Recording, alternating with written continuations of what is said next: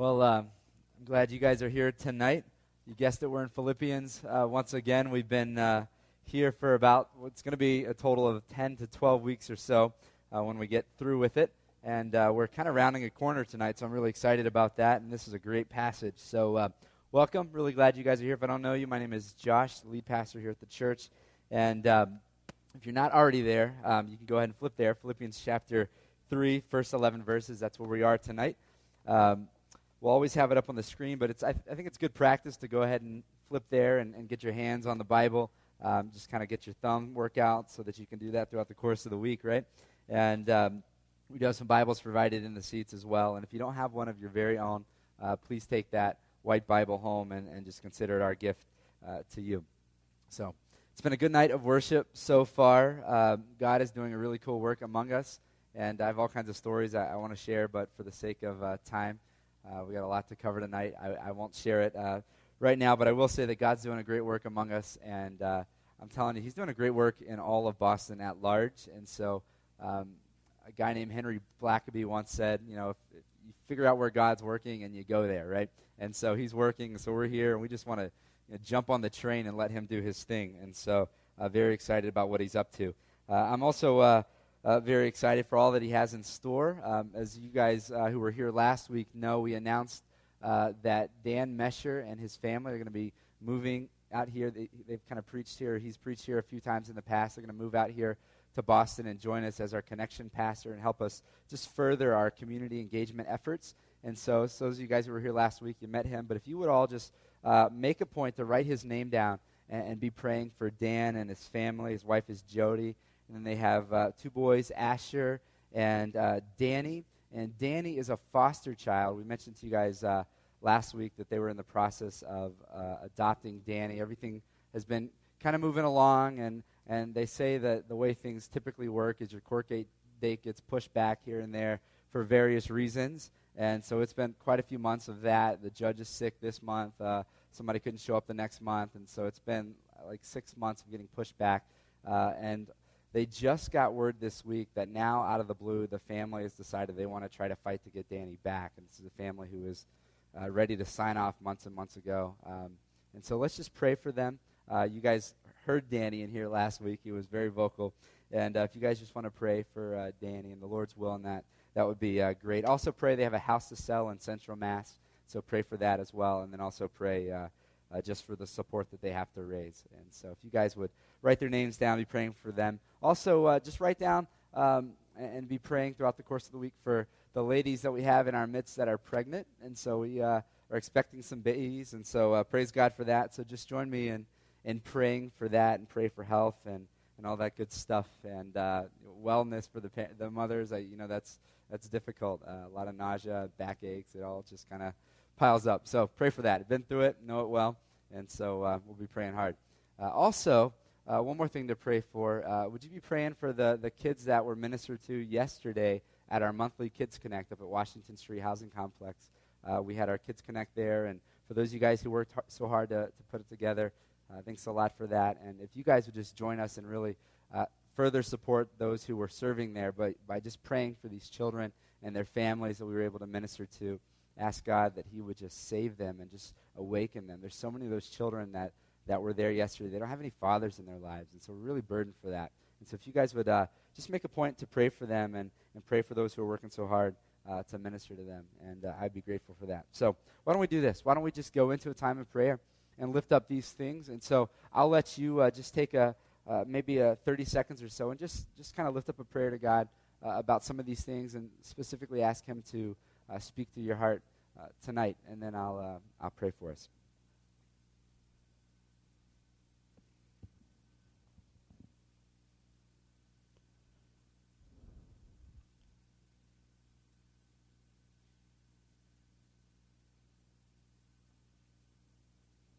Father, it is no small thing that we can gather like this tonight and hear from You in Your word and lift up Your name and worship You and edify each other and spur one another on, as Hebrews says, to love and good deeds. And so, God, I just pray that tonight all of that would happen and so much more. You know our hearts. You know where You need to break through. You know what we need. And so, God, we commit it over to You tonight.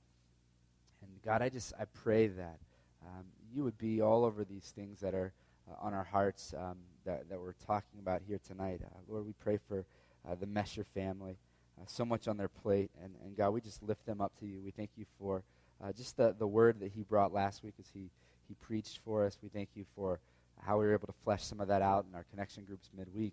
And God, I just pray specifically for this situation with Danny, Lord. You know what you're doing, and we completely trust you. And so we just hand it over to you, God. We pray that you would guide that whole situation, the court dates, and everything involved there, Lord. We care so deeply for this child, and we know you do as well. And so, God, we just ask for your best. God, we ask that this child would be able to be raised in a home that would raise him up in the fear and admonition of the Lord, that he would come to know you. And so we just commit him to you. And Lord, we commit his biological parents to you. You know where they're at. You know their struggles, their addictions, you know all of that, Lord. And we just pray that you would break through to their hearts, that they would come to know Jesus Christ, and he would radically change them. So we commit them to you, Lord. God, we also want to pray for those ladies in our midst who are pregnant. Lord, thank you for these gifts, Lord. We pray, Lord, that we would as a church be able to rally around them and support them and care for them. And God, we pray that these children would grow up to know you and love you and serve you. And so we commit them into your hands. We pray for growth in the lives of these ladies. And Lord, we just pray that you would continue to draw them closer to you as they prepare for all that is in store with parenthood. And so we commit them into your hands, Lord. And God, we also pray for these children at Washington Street Housing Complex. Lord, thank you that you've allowed us to be just a fraction, just a small part of their lives. But God, we pray that the scriptures that have been taught, that have been memorized with those children, Lord, that they would in fact be living and active in their hearts and just moving and changing them and preparing them for the day that your Holy Spirit just ignites their heart, that they would come to faith in Jesus. And so we commit them to you, Lord. We commit their parents to you, Lord. We pray that fathers would be awakened and come back into their children's lives, that they would bear responsibility and be the men that you want them to be. And so we pray for a breakthrough there, God. And Father, we pray for strength for those mothers who are flying solo in this, who have to work and who have to raise children and just so heavy and burdened by this. Lord, we just commit them to you. Lord, may they know that they're not alone as we show up and serve there. Lord, may we help them. And Lord, would you do your work in their hearts and in their lives? We pray your spirit would fall heavy on that complex and do a great work, Father. So we commit that to you. Lord, this is your night. Lord, we're so grateful for it. And we commit it to you, God. In Jesus' name we pray. Amen. Amen. All right, so again, we have been in this series that we're calling Unconventional Joy, a series through Philippians. And in this letter, we see that for us as Christians, we can have joy that is, you guessed it, unconventional. That we can have joy that is rooted in the unchanging Lord Jesus Christ and not in our ever-changing life circumstances. And so let me explain a little bit about this. I'll kind of try to illustrate this for you. And so several times a week, some of you guys know me, you know this is kind of how I roll, but several times a week I'll set up office in an unnamed coffee shop. And we'll keep it unnamed because I don't want to incriminate anyone.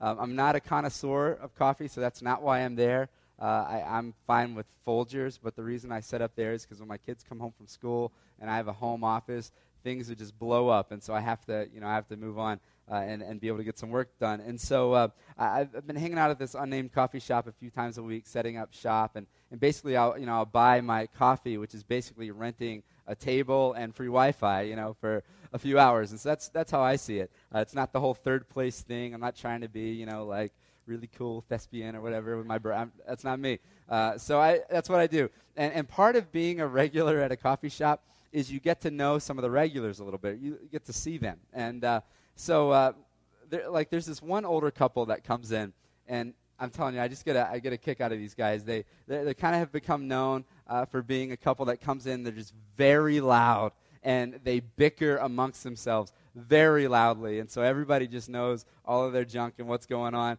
And so, for example, this is typically what will happen, something along these lines. Like he'll be sitting at a table, and they have their one table on one side of the coffee shop. Then on the other side of the coffee shop is the place where you would prepare your coffee with cream and sugar and all that good stuff, whatever you do. And so he'll be sitting at the table, and he'll scream across the shop at his wife and say, "Hey, give me some napkins, would you?"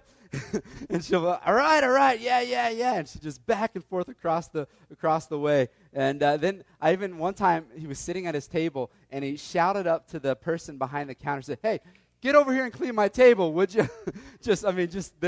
It's crazy. And so I get a kick out of these guys. Now, there's also this one lady who comes in, and just through some snooping, I guess I'll say, I can't really help it, but she comes in and she's got her cell phone, and she just has the loudest conversations you can possibly imagine on her cell phone. And so through my snooping, I figured out that she's a New Yorker, and she, which that says a lot, right? So she comes between Boston and New York, and I see her there a lot, and she's always, what I think she does is I think she is some kind of critic for Broadway shows. She's always talking Broadway. She's always talking about articles she's writing, and so I think she's a critic, and so she's just loud and mean, and it's great. She doesn't mess around, and I really, really enjoy it. And so she'll be screaming on the phone at somebody, and then one thing she does is she just likes to hang up on people quick. She'll be like, "All right, ciao, go, bye." It just hangs up right on them right there. "Get it to me by 9, ciao, boom." That's how she rolls. And so if you remember, it was a couple of weeks ago, there was a freakishly warm day in the middle of our winter. I mean, I know the whole winter has been weird, but this was a particularly warm day. And I don't know what it was, but these two sets of characters come in. And so first the elderly couple comes in, and I just could not help but notice they were abnormally jolly. I mean, they just came in, and the man sits at his table, and she goes up to the counter to buy their coffee, and he says to his wife, he says, hey, tip that lady nicely, would you? Tip the lady nicely. So, all right, good. And then he goes over there, and she's over there fixing their coffee, and while he's sitting at the table, he says, "Hey, honey, would you give me some napkins, please?" And I said, "Did he just say honey? Did he just say please? I mean, something's..." And then as I'm like taking that in, no joke, in comes New York lady on her phone. And this conversation, this time on her phone, is, "Darling, it was marvelous, darling. It was wonderful, fabulous." And then she's like, "All right, honey, I'll see you in the morning. Ciao." I'm like, you got to be kidding me. Like, what is up with this day? And I don't know. I was thinking about it. I was just thinking, could it really be the weather? Like, could it? It was a warm day. They come in and they're happy. And I don't know. I don't want to draw conclusions, but it could be the weather. I don't know. And I say all this to just kind of illustrate for us that what we've been pointing out throughout the course of this series is that for many people, in fact, for most people today, our joy is really contingent upon our circumstances, right? And so if the weather's nice, we have joy, but it's not all of that for us. If our relationships are conflict-less, we can have joy. If our careers are going as planned, we can have joy. If our school load is not too heavy and not so stressful, we can have joy. If our portfolios are shaping out the way we want them to, there's joy. Our health is good, joy. Family's healthy, joy. There's no issues among our loved ones, joy. And so that's kind of how we often typically work, that our joy really kind of hinges on our life circumstances. And I would hope that throughout the course of this series that we have seen that this way just stinks. And it just doesn't work, because what we end up having is we end up living life with our joy just kind of up and down, depending on the ebb and flow of life's circumstances. And our joy is inconsistent because life is good and tough and easy and rough, and it's just all over the place. And so our joy just kind of rides on that wave. But as we've talked about all along, that if our joy is rooted in the stable, unchanging God of the universe, then our joy can be consistent even when it doesn't make sense, even when it's difficult and things are confusing and life is cloudy and we don't get it. We can have joy. We can choose joy. It's right before us because it's rooted in the Lord. And so that's where we find Paul at in this passage tonight. He's in the thick of difficulty, yet somehow he's just full of joy, right? And that is very countercultural, right? He is in the thick of trial and difficulty, and yet he's full of joy. And so let's read chapter 3, verse 1 again. It says, finally. So, finally, we're turning a corner. We've been in this for a while. Finally, we're starting to turn a corner here. Finally, my brothers, rejoice in the Lord. To write the same things to you is no trouble to me and is safe for you. And so what's he saying? He's saying, rejoice. I'm going to tell you again, rejoice, rejoice, rejoice, rejoice, rejoice. Joy, you have joy, and do it again, over and over and over and over and over again. And he then kind of says, I don't care if I sound like a broken record because it's safe for you. He says, by me saying, have joy in the Lord, he's saying it's safe for you. Now, what's the opposite of safe? Dangerous. And so he's saying it's dangerous for you to live a life where you're seeking your joy in your circumstances. That's dangerous for you, because what's going to happen is that you're going to be led away from the Lord. When life gets tough, you're going to start to say, okay, God, what's going on? You start to question God when life gets tough. You say, well, I guess you're not real. God, life is really hard right now. I guess you're not able to handle this. And Paul says that's dangerous when you try to live your life where your joy is contingent upon, is it good or is it bad right now? But you can have joy that's in the unchanging Lord. You can choose to rejoice in the Lord always. He'll later say, again, I say, rejoice. And so you can know that he's working. You can know that he's in control, even when life is crazy. So joy is in a sense, it is trust, right? It's trust in God, and it keeps you safe. It keeps you close to the Lord. When things are cloudy, things don't make sense, when you can't see because your eyes are too full of tears, you stay close to the Lord. You can have joy in the Lord. You can trust in the Lord. So Paul starts with this reminder, rejoice, right? Rejoice. And then he changes tone. Wow, really fast here. Verse 2, he says, look out for the dogs. What's that word? Dogs, right? Look out for the dogs. Now, we don't have to study the deep cultural context of this word. I think it's kind of safe for us to say that this word transcends generations. It doesn't matter period or day. It doesn't matter. This word is never a compliment, right? Look out for the dogs, he says. His tone has changed a lot.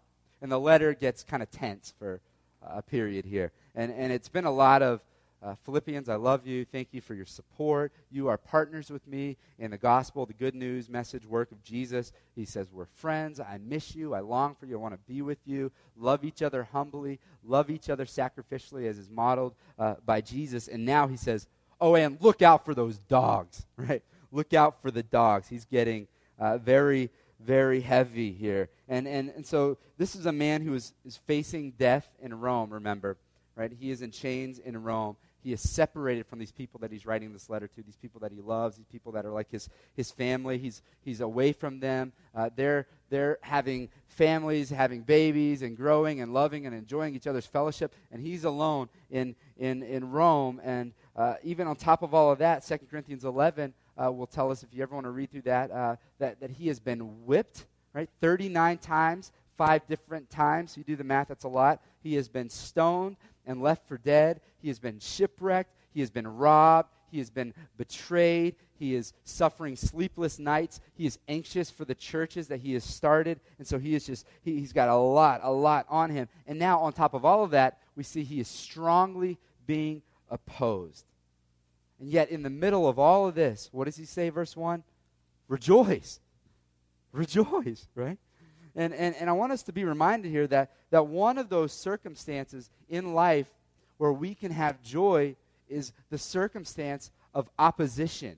And some of you maybe have faced that before. Listen, if you are a Christian who is faithful to the Lord and you're not trying to fly under the radar in your faith, you're openly talking about Jesus, if that's you, you will face opposition. And some of you have experienced, I've given my life to Jesus, but then I face some opposition. Maybe it's from a family member or family members. Maybe it's a classmate. Maybe it's a professor. Maybe it's a coworker or a friend. But some of you have faced opposition.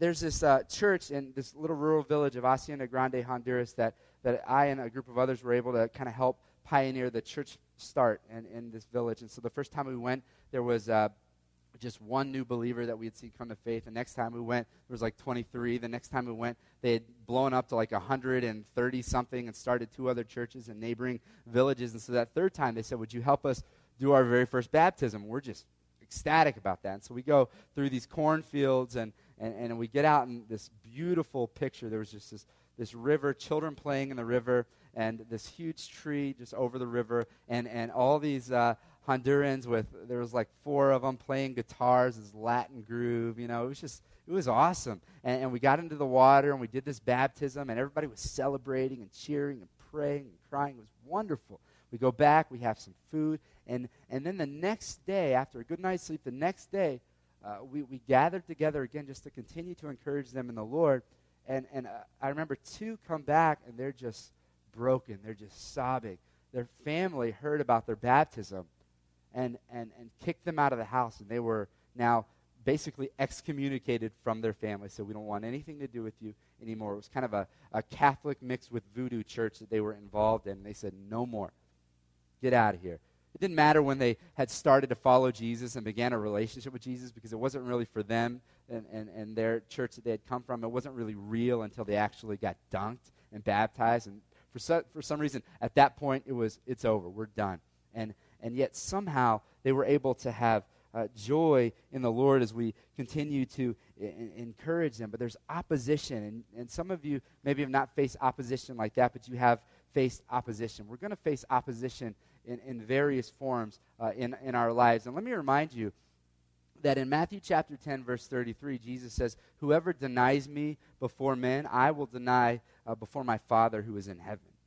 And so do not make the mistake of denying the Lord Jesus Christ. He says, if you deny me before men, I deny you before the Father who is in heaven. But if you really have come to saving faith in Jesus, you can't help but tell people about what's happened in your life. You can't help but go public with your faith. And so if that's you, opposition is going to arise. And don't be surprised at it. It's going to come. People are going to say you're narrow-minded. Now, we could argue that apologetically and say, no, actually, you're being narrow-minded by telling me that I'm narrow-minded because you're saying that your way is better than my way. And we could just go on and on, and I think we could argue that apologetically. But you're going to be accused of that. You're going to be accused of being ignorant. You believe in that? You might as well believe in unicorns. Are you serious? Right? You're going to be accused of being a Bible thumper, right? We're going to get that. Opposition arises. Don't be surprised at it. But remember, the approval that you want is the approval of the Lord, right? Not of other people. Now, let me say this. However, don't be that guy, right? Or that girl, right? I think we all know that guy or that girl who, it's like they're always looking for opposition. It's like they always thrive off of, let me get into some kind of spiritual fight, right? You know that guy? The Christian who's just thinking, like if I can't get somebody angry at me, then I must not have been bold enough in sharing and proclaiming the gospel, right? And listen, don't be that guy. It's not the same thing. Being a jerk and being bold for Jesus, 2 different things, right? 2 different things. 1 Peter 3:15 says that in your hearts we are to set apart Christ as Lord, to always be prepared to give an answer to everyone who asks us for the reason of the hope that we have, but do this with what? Somebody know it? With gentleness and respect. And so we're to share Jesus with gentleness and respect. Now, even when you share with gentleness and respect, you're going to face opposition. It doesn't say that if you do it with gentleness and respect, people are going to say, let's hug. I don't agree, but let's hug. People are still going to think you're a Bible thumper and you're crazy at times. However, don't go seeking a spiritual fight. That's ridiculous and not loving. Now, maybe you're thinking, okay, why are we saying this? Because Josh, gentleness and respect, he just called them dogs, right? Where's the gentleness and respect there? Understand that Paul really takes his cues from Jesus. And if you read through the Gospels, you see the life of Jesus on this earth. Jesus was gentle when necessary, but he was also harsh at times. He was harsh when necessary. And so the times you will see often Paul and Christ being harsh are the times when involved is things like the oppression of the weak. They'll be harsh when there's just serious self-righteousness. They'll be harsh when there's strong deceit happening in the church. Then they'll be harsh. And that's really where we're at here in chapter 3 of Philippians, Paul is being firm. He's calling someone dogs, right? Evildoers, mutilators of the flesh. He's talking about these people that we refer to as the Judaizers, right? These are Jewish Christians who sought to get Gentile or non-Jewish Christians to observe the Jewish Old Testament law, the law of Moses. And from their perspective, that if I could get a Gentile Christian to observe the Old Testament law, then they would then be admitted into God's covenant people, and that would be the church, right? That's how the Judaizers saw it, but they were dead wrong, and we'll work through that throughout the course of the rest of this gathering. The Old Testament Mosaic law was never intended for all people at all times everywhere. The Old Testament Mosaic law was intended for the Hebrews. It was intended for the Jewish people, for the nation of Israel. And so there were laws that did different things. God was up to a few different things. One, there were laws that were given to set them apart from other nations. They would be a distinct nation.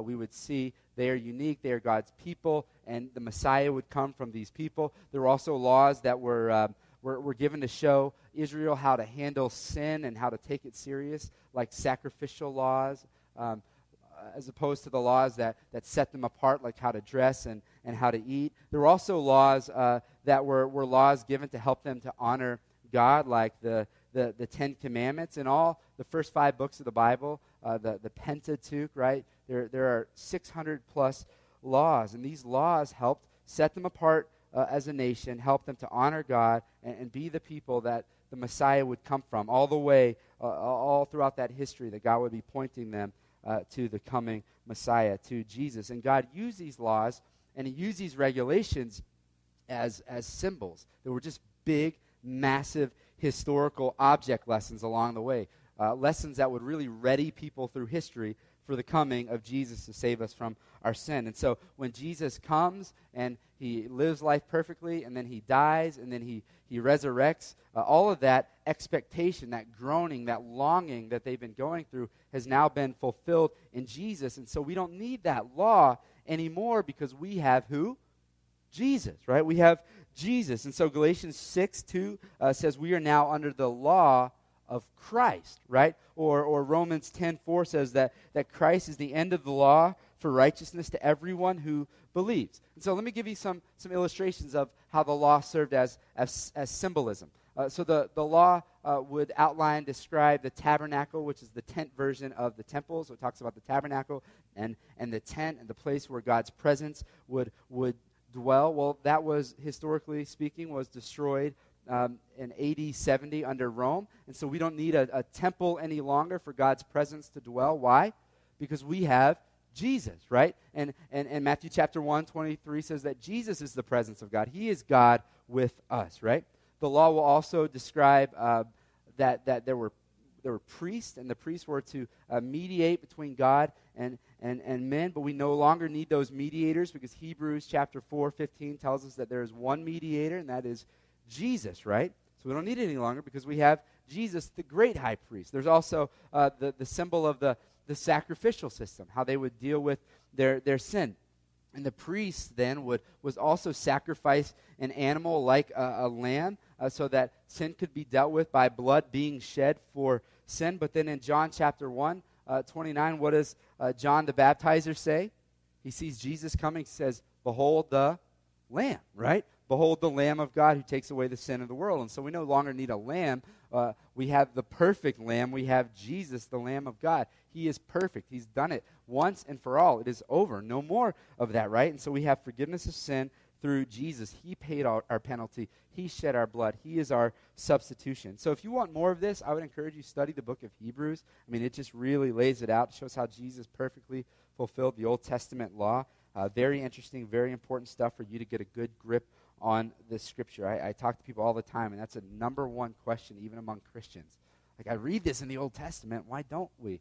Now you get it, right? Hopefully you can get that. Read it more in Hebrews. And so we have Jesus. One more symbol that we get here in Philippians chapter 3. The law called for circumcision of boys, right? It began with Abraham, that that as a mark of God's covenant with Abraham and these people, that they were to be circumcised, right? For Abraham and all Hebrew people. It was done on the 8th day of life. So boys at 8 days old, they would be circumcised, right? And obviously we no longer need this anymore because we have Jesus, right? That's why Romans 2:29 says circumcision is a matter of the heart by the Spirit, not the letter, not the law, right? So we are now circumcised of the heart, right? And so look at Philippians 3, verse 3. Philippians 3, verse 3, what does he say? He says, "For we are the circumcision who worship by the Spirit of God and glory in Christ Jesus and put no confidence in the flesh," right? And so here's what's going on. These people who are opposing the Apostle Paul at this time, they are saying that you need Jesus and you need circumcision to be made right with God, right? Verse 2, what does Paul call them? He says, you are dogs, you are evildoers, you are mutilators of the flesh. Now that is a pun if I've ever heard one in my life, right? God has a sense of humor. You're allowed to laugh at that, right? Here's what the Judaizers are struggling with. They didn't understand that Jesus fulfilled the law. They didn't fully get that. And so they would say, you need Jesus and you need circumcision. You need Jesus and you need to add something else to that to be made right with God. And in essence, what they're saying is that Jesus isn't enough.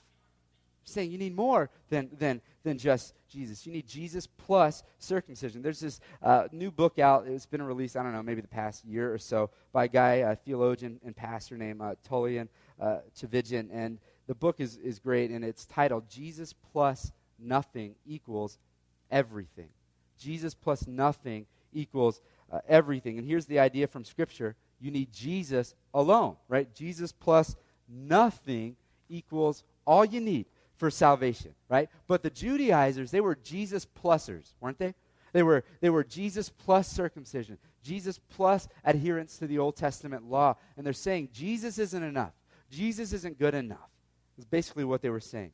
And what you'll see is as you read through the New Testament, you follow the life of Paul, wherever there was Paul, there was often Judaizers, right? These guys were always there, always opposing him, always fighting him, always trying to lead the people that he led to Christ astray. And here Paul he's done. He's like, I've had it. And so he gets harsh. He has a heavy tone here. He loves the Philippians so much that he warns them, right, with stern words, like I would warn my children with stern words. No, you need to stay away. This is a big deal. You don't get it. Stay away, right? He warns them. He says, be on guard for the Judaizers.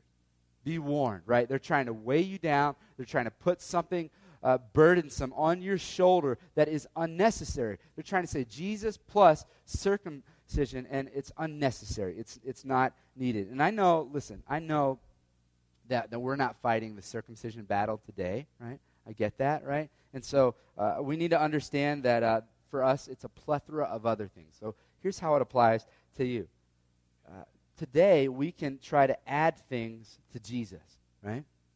We can add things to Jesus. And so some people will say, a spiritualist may say, it's Jesus plus moralism equals you'll get into heaven, into the kingdom of God. Others may say it's Jesus plus humanitarianism will get you to heaven. Jesus plus social justice, that'll get you to heaven. Jesus plus environmentalism, well, that'll get you to heaven. Some of these are great things. They're good things, but you don't put those with Jesus in an equation that leads you to heaven. It's Jesus alone leads you to heaven, and then flowing out of that, you want to do things that honor the Lord. You want to honor his creation. You want to care for the poor. You want to care for the sick. But it's not, I do these things to earn his favor. That's not how it works at all. It's Jesus alone. And all the Christians can hear that and say, amen, brother.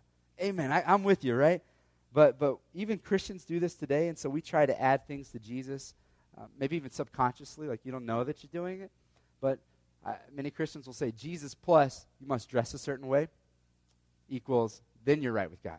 Then his favor is upon you. Or Jesus plus baptism, then God's favor is upon you. Or Jesus plus speaking in tongues, then you're right with God. Or Jesus plus a certain style of how you do church, that's how it's supposed to be done. Or Jesus plus this denomination, that's how it's done. Or Jesus plus this political party, that's how it's done. Jesus plus this particular cause, and on and on and on and on and on and on we can go, and we can add to Jesus. And what you're doing is you're being religious, right? And God did not save us to a religion. He saved us to a relationship with him. He's restoring our relationship. And we, when doing that, are being religious. We're saying, I can earn God's favor. It's Jesus, yes, and I trust in him, but I also got to do a couple things to really make God happy, and therefore you all have to do that, like me, to make God happy, and then you can be right with God. And that kind of religion is ugly. It's just ugly. You start to see how it leads to self-righteousness, because you start to think, I got it. They don't. I can do this. I'm living this certain way. It's I do this really well, and they don't. And you have to realize I did nothing. You have to be reminded, I did nothing to earn God's favor. Jesus did everything for me to have God's favor upon me. And so I trust in Jesus. And there's such humility that comes with that. Because now, rather than looking at everybody else and say, you're not doing what I'm doing, you're not right with God, what you do is you realize, you know what? I fully need Jesus, and they fully need Jesus, and it puts us all on a level playing field. And so you're no longer self-righteous, but you're Jesus-righteous. That's what we need to be. Verse 4, Paul says, you put no confidence in the flesh, right? He's talking about your body and all these external things that we think we can do to earn God's favor. He says you put no confidence in the flesh, no confidence in your performance. You put confidence in Jesus' performance, in his sinless life, in his substitutionary death, in his resurrection from the dead for our sins. Now, Paul goes on. Look at verse 4. He says, though I myself have reason for confidence in the flesh also. If anyone else thinks he has reason for confidence in the flesh, I have more. I love this. I love this. Paul is saying, listen, by saying all of this, here's what I'm not saying. I'm not saying this just because I don't have it. You know what I mean? Like, I'm not very good, so that's not important. He's saying that's not it at all. He's saying, actually, I've got it on all of you Judaizers, right? All that stuff that you think earns God's favor, he's like, I had all of that. Before being a Christian, I had all of that. And so what he does is he starts to show his resume. Look at his resume here in verses 5 and 6. Here's Paul's resume. He says, I have more. Circumcised on the 8th day, of the people of Israel, of the tribe of Benjamin, a Hebrew of Hebrews, as to the law, a Pharisee, as to zeal, a persecutor of the church, as to righteousness under the law, blameless. Man. So he's like, here's my resume. I'm not saying all this because I don't have it. I'm telling you, before Jesus, I had all of this too. Some of his credentials, he says, I was circumcised on the 8th day. In other words, I was circumcised 8 days old. I was born into this, right? I wasn't a proselyte who was converted and then circumcised at a later date, like later on in life. I was born into this, circumcised on the 8th day. I was 8 days old according to the law. He says, I was of the people of Israel, of the tribe of Benjamin. So he says, you can trace my line all the way back. People of Israel, I'm all the way back to Abraham, right? I come from tribe of Benjamin. I'm from a notable family. He goes on, I'm a Hebrew of Hebrews. He's saying, I'm purebred here, right? Because I don't come from a mixed lineage. My mother and father are Hebrews. I mean, I got all of this. He says, as for the law, I was a Pharisee. You know anything about the Pharisees? These were the most law-abiding citizens out there in terms of the Mosaic law. They consumed themselves with every detail so that they might get it right, and it became legalism for them. He says, I got all of that. I was a Pharisee. Verse 6, he says, as for zeal, well, I was zealous. I was a persecutor of the Christian church. I had it all together. Passion for God, oh, I had it. I had it. He's like, I was there. I persecuted Christians. And we read in Acts, he was there at the stoning of Stephen, the first Christian martyr, right? He goes on, he says, as for righteousness under the law, blameless. You could not find fault in me, Paul says. I had of the 600 laws in those first 5 books of the Old Testament, I had them down. I mean, I was blameless. You could not find fault. Now, that is a Jewish resume right there. I mean, that is it right there. And what I want to do is I want to just start to round third base and bring it home a little bit here. I printed off a resume. I found this on my computer, and I printed it off. A few years back, the mother church, the parent organization of this new church start here, I was one of the elders there, and we were looking for a couple pastoral positions. And so we had just literally hundreds of resumes we were going through together. And just resume after resume, credential after credential after credential, and it's just a weird thing. Putting your credentials on a pastoral resume is just weird because you're not supposed to boast in anything but Jesus anyway, so it's tough. I mean, I was kind of waiting for the resume that just came in and just said Jesus. That would be awesome, right? But they just said credential, and I would have been like, that's the one. I don't know. He could have he could be crazy, but that's cool. And so we resume after resume after resume, and here's the thing, though. We were looking for a few very specific things in the resume. So we were like, nope. And now listen to what Paul says in 7 and 8. He says, but whatever I had gained, I counted loss for the sake of Christ. Indeed, I count everything as a loss because of the surpassing worth of knowing Christ Jesus, my Lord. For his sake, I have suffered the loss of all things and counted them as rubbish. That's a strong word. In order that I may gain Christ. Right. So Paul's saying, look, credential after credential after credential after credential. You can stand before God at judgment and you can say, check it out, God. Look what I did. You might have the most impressive resume. But it won't matter if you don't have Christ in your resume. It won't matter. He's looking for one thing. He's looking for your resume to say what? This is it. Jesus. And hopefully he doesn't grade on handwriting, right? Jesus. That's what he's looking for. He's looking for your resume to say, I trusted in Jesus. All things are lost compared to knowing Jesus. Paul's saying, I had it all together. Compared to knowing Jesus, doesn't matter. It's all rubbish. Rubbish. I could really go into that word and it's bad, right? Rubbish compared to knowing Jesus. He says, your righteousness before God, I'm telling you, it's not you. It's not your performance. Your righteousness before God is not your keeping the law, the Old Testament law, or even for you, the New Testament law, that we just read the Bible and we say, I live that way, and therefore God, right? He says, that's not it at all. He says your righteousness before God is not your resume. It's what? What does he say? It's faith. Look at verse 9. Verse 9. He says, and be found in him, not having a righteousness of my own that comes from the law, but that which comes through, give me the word, faith in Christ, the righteousness from God that depends on, he says it again, faith, right? It's repeating to add emphasis. Your righteousness is not on your performance. You don't earn your way to heaven. You don't earn your way to right standing before God. You say, I trust in Jesus. I put faith in Jesus. I trust Jesus alone. Now, look at 10 and 11.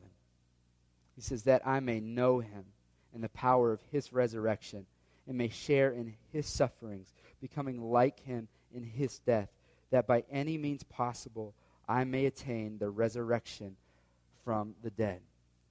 Paul says, listen, what matters is that I know Jesus. What matters is that I have a relationship with Jesus. Not that I'm religious, not that I did a bunch of good things and earned God's favor. And then Paul reminds us of his personal suffering and his imminent death, right? We read at the beginning of the letter that very likely he's about to die. We know the end of the story because of 2 Timothy that he doesn't go on to die at this occasion, but it's possible. And so he reminds us of that, and he says, but so be it. He's like, all right, it's fine. If I suffer, if I die, so be it, because I get Christ. I get Christ.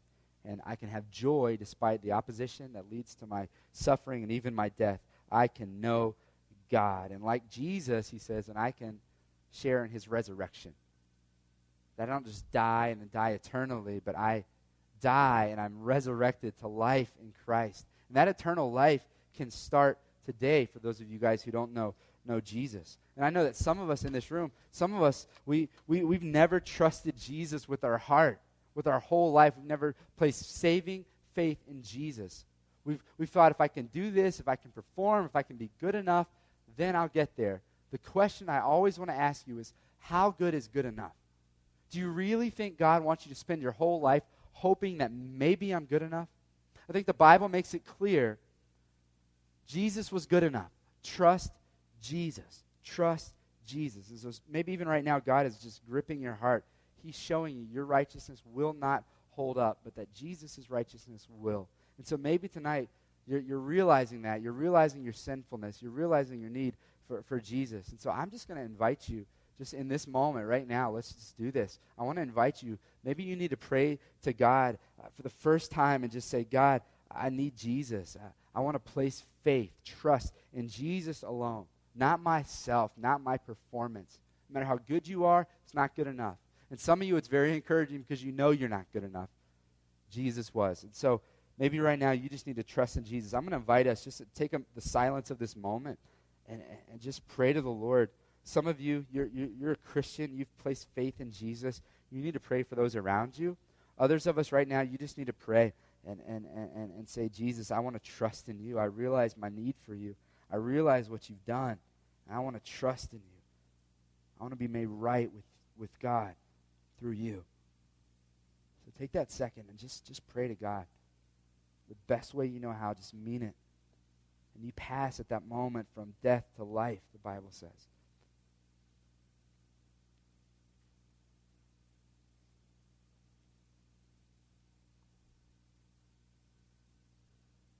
This is the most important decision a person can ever make.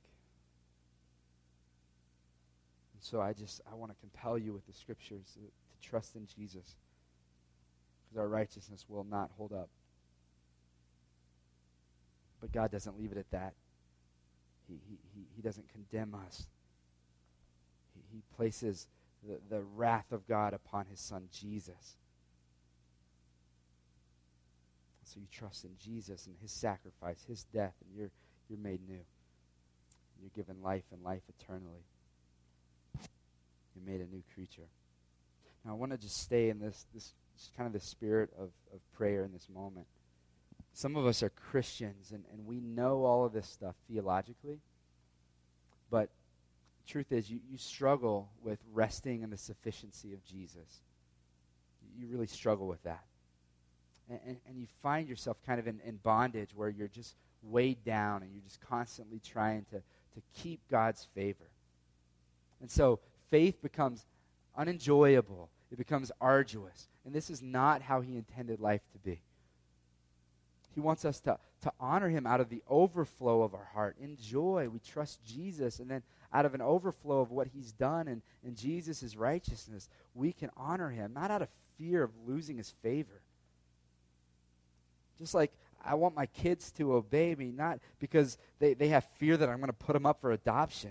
I want them to obey me out of love for me and out of trust and belief that I know what's best and I've got them. And so some of us in the room, you're a Christian, you just need to talk to God, and maybe you just need to confess the sin of self-sufficiency, the sin of shame.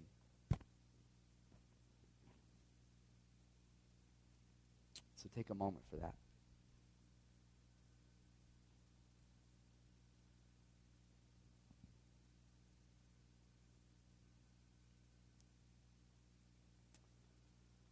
God, we love you. We are so grateful for this truth. May we hold it so tightly throughout the course of our lives. Jesus plus nothing equals everything. Thank you that it is you alone, that you said, I am the way. I am the truth. I'm the life. No one comes to the Father but by me alone. And so, God, forgive us for trying to live life apart from you. May we know you, know the power of your resurrection. May we, in this life, share in your suffering as we maybe even face opposition in this life.